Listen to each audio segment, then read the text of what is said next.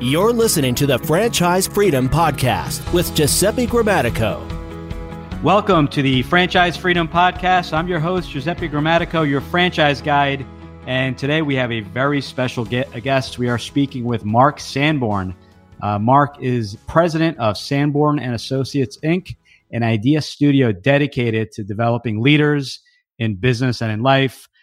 Mark is an international best-selling author and award-winning keynote leadership speaker and advisor to leaders teaching how to turn the ordinary into the extraordinary, and has client list of over 2,600. Mark has written 8 books, and the Fred Factor has sold over 2 million copies worldwide. That's pretty amazing. His latest book is The Intention Imperative, 3 Essential Changes That Will Make You a Successful Leader Today. Back in 2019, last year, he was ranked number 5 leadership expert in the world by globalgurus.org. Pretty amazing. Mark, wanted to welcome you to the show today. Well, thank you, Giuseppe. Thanks for having me. I'm looking forward to sharing some ideas with you and your listeners. Yes, I'm very, very excited, and very, very impressive bio. It's a lot of books to sell. I'm definitely hope to follow in your footsteps here. So I'd just like to start the show, just for everyone listening in, fill us in a little bit on your background. How did you get into this business, and what does that journey look like? Sure. Well, I came out of a sales and marketing background. I actually started selling part-time in college, and I also started speaking part-time in college. I'd come up through the Future Farmers of America, now called FFA, and 4-H and some other youth organizations, where I had taken an interest in learning how to be a public speaker. And in college, I was able to convert my interest and my hobby into a part-time profession. Became a full-time speaker 33 years ago. This is my 33rd year in the business. Wow. Nice. And probably if I were asked what I'm most proud of, it's the 33 years, because the speaking business is a lot like the entertainment business. It's very flavor of the day, newest, greatest, next best thing. And whenever somebody falls off a tall building and lives, I think, well, there's another competitor, because, he'll be out there talking about how to overcome catastrophe. And I'm only saying that partly tongue in cheek, because we're always looking for new ideas. And so for me, I'm not the new kid on the block. I hope what's driven my business is a valuable message that's designed to help people improve their businesses and their lives. That, to me, is the test of whether or not I'm doing good work. Right. So 33 years, I should say, in business. You don't hear that very often. People, you tend to hear of the brand new business starting out. It's very difficult just to start any business. Doesn't matter if it's whatever industry you're in. So what advice would you give to someone that has been in business, and maybe they're hitting their first few years, or maybe they're even hitting year 10 to staying in business for 33 years? I've done a lot of work with a lot of franchise organizations around the United States, and I've met a lot of successful franchisees and franchisors. And one of the things I like about that space that you operate in, Giuseppe, and that your clients operate in, is that you have a couple of things that the average entrepreneur doesn't have right out of the gate. That is a proven system and a big support network. And most solopreneurs, when they start out, other than friends and relatives and maybe a business partner or two, they're making it up as they go along. And that, of course, is a wonderful thing. And I admire people that can do that. But one of the things that I've noticed, and to me, and you can tell me if I'm wet behind the ears or not, is that a lot of people get into a franchise business and they are very successful and they learn the business, but then they start to play around with it. And I've had franchisors say to me, you know what, we just want people to follow the system, because when they don't, it makes the system off kilter. So you've got kind of 2 tracks you've got to stay in between. One is being a very good business operator, and the other is being innovative without going outside, coloring outside the lines, without imposing a difficulty or creating a conflict between franchisee and franchisor. Right. So I think for somebody that has business skills and leadership skills, I have a lot of friends that have made a lot of money in franchise businesses. Matter of fact, I've got a few friends that were full-time professional speakers that are now killing it in food service franchises. So I have a great deal of respect for anyone that makes that transition. Right. Yeah. And to your point, yes. When you are investing in a franchise, that's that vehicle that you chose, and it's not the end all be all. But if you are as you mentioned, kind of in the restaurant franchise business, you need to follow the system. And if you want to branch off, then you can look at another franchise business or non-franchise. But more importantly, and we can do a whole show just on this. But what I always advise everyone is, maybe you got into the wrong business initially, and that's my specialty is basically finding the right business for you. But sometimes people are just getting into businesses for the wrong reasons. They feel that, they see lines out the door. They like the franchise's product and they decide to invest in it. And I say that's not really a good reason to invest in that business. So you can always eat the food at that restaurant, but you don't have to necessarily invest in the franchise. So we always like to start from the very beginning to find out why. But that's that's a whole nother episode, and I'm sure we can talk about that at length. So tell me a little bit more about your business. What's a lot of stuff going on in the world. What's most exciting in your world, in your business right now? Well, the time lag between when we're having this conversation and when people are listening to it, we're coming out of, I hope, COVID-19 and the pandemic, right. And maybe we're past the latest deadly insect. We were talking about murder hornets, but business has always been subject to change. And I know people that say we've always had change, and I agree, but we haven't had this magnitude or this velocity of change in our lifetime. This pandemic has probably been the biggest setback to most businesses in the United States and globally for that matter. And to me, it really begs the question, not, specifically what did we do right or wrong in COVID-19, but how do we deal with this kind of massive change? And one of the phrases I've always hated, and, my business is very simple. I speak, I write books, and I have training resources. I do some advising to leaders and speakers, but my primary revenue streams are speaking, which right now is pretty much on hold until we figure out how we can get a lot of people together in a room without getting them all sick, right. And writing books and selling training materials. And so I've always hated the phrase, the new normal. God, I don't know, probably back in 2008, we started using that phrase. And the problem with the new normal is when you think you know what's normal, you stop paying attention. You get flat-footed and you get blindsided. Mark Cuban famously said, going forward is the new abnormal. And I love that, not because it's negatively tinged. I think it's just a realistic way of saying, pay attention. What happens probably won't happen long enough to ever be truly normal. And, I like to think of it that maybe normal is simply what happens next. And so vigilance and agility are key right now, whether you're in a franchise business, whether you're in government, and that is, you've got to be able to change quickly. 30 years ago, I was working with an executive at Hewlett Packard who went on to do some very great things. And he told me, this was 30 years ago, he said, my goal is to be able to ramp up an entire division in a month and shut it down in a week. Mm-hmm. Now, back then, that was incredibly aspirational. But when you look at what we're able to do today when we're forced to, and by the way, that's usually the test of how good we are. Nobody signs up for a tragedy, setback, or crisis, right? But you get put in the course and you only have two options. You can either learn from it or you can languish, and be defeated by it. And we've learned that when you really have to, you can do far more amazing things than you thought were possible. So that would be maybe another lesson is, don't run scared, but run fast. Act like what you do today will prepare you for whatever crisis you might meet in the future. Right. No, that's, I could not agree more. And, this stage of the game and going forward, we have to be ready. We have to be ready to pivot.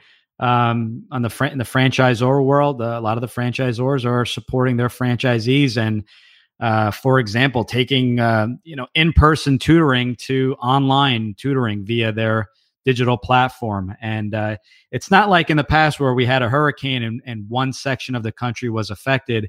This is the whole world. So as you mentioned, when we talk about the new norm, the new abnormal, it's, we have to, I guess, constantly prepare for something to happen. But, this is it. If you're in the food industry, and I have friends that are both in franchise and non-franchise, it's they're reconsidering how they're going to do business forward. Are they going to even have any tables? Is it going to be takeout? But that's it. I mean, the entire restaurant industry is being affected. So you do need to kind of roll with it, but you do have to prepare. You can't just sit comfortable, right? Right. And I'd like to suggest what I call the 3 R's. Growing up, it was reading, writing, arithmetic. I'm old and maybe nobody remembers those 3 R's. But I say in business, we've got 3 R's that we've got to live by. And the first is rethink. And that's what we've been forced to do. Leaders rethink voluntarily. People who aren't leaders tend to only rethink things when they have to. So we've had to rethink restaurants. One of the things I've said is that too many times we stay tactical rather than aspirational. What customers in a restaurant want, and my brother is a restaurant owner, operator, and a restaurant broker, glutton for punishment. He and I've talked about this. What people want is security. They want to know that they're not going to get sick. They're not going to catch a disease. And so really what you've got to design for is security. If somebody comes up with a UV light or a mister system like you see in hot climates that could spray something into the air so that all, bacteria and viruses were killed, then you could sit close together in a restaurant to other people and not worry. So the pain points are what you can always make money if you address them successfully. So rethinking is intellectual. Then you gotta reinvent. And I think reinvention is what you do. Rethinking is what you think, reinvention is what you do. So if you know the goal is security and safety at a reasonable price, then how do you do that, right? And that becomes operational. You have to operationalize it. And then the third thing is you got to renew, because renewal means you stay fresh. You talked at the beginning, if you've been in business for 10 years, what do you have to do? You got to stay fresh. You've got to bring the same enthusiasm you had in the first year with maturity and wisdom you've got in the 10th year. Because a lot of people get wise and they become mature, but they lose their fire. They lose their vigor, their passion, call it what you will. And it takes both. That's the energy and the drive, and wisdom, of course, hopefully will keep you from making the mistakes you made in year one. Right. No, that's some really good advice here. Switching gears just a little bit here. In the beginning of right before we started the show, we were just chatting a little bit, and we talked about the audience, and a big, I would say, a large percentage, of the audience are career transition people. Corporate executives, people looking at potentially owning a business. Now with the pandemic, it's I'm either potentially losing my job. I have been furloughed. Don't know what to expect. So people are I guess the decision is kind of really kind of laying on them. I have to make a decision as to what I want to do. And a lot of people have thought about business ownership, but most people just don't do anything about it. It's a thought, and then unfortunately becomes a regret. You never tried it. I should have looked into it. You went the corporate route, started, you've been in 33 years in business. What advice would you give someone specifically looking to make that career transition? What advice would you give to them? And, what's kind of the one thing to decide if business ownership even is the right fit for them, something they should maybe ask themselves? Well, several things that I think are important. First, truth is transferable. If you were successful leading a division or a group, a department, a team in your corporate life, those skills will translate. Mm-hmm. And you're not starting out of college with very little real life experience taking over a business to run. You're coming from one successful business to another potentially successful business. Secondly, I'm not a big fan of burn the bridges, burn the bridges so you can't go back. I know a lot of people that let their enthusiasm get them into an opportunity that bankrupted them because they had no reserves. Right. I think, and especially having been through now at my age, a bunch of economic downturns, reserves are the one thing I tell everyone they need to be building. First, financial reserves. The average American has about 2 months of financial reserves, which is frightening. But you also need spiritual reserves. You also need physical reserves.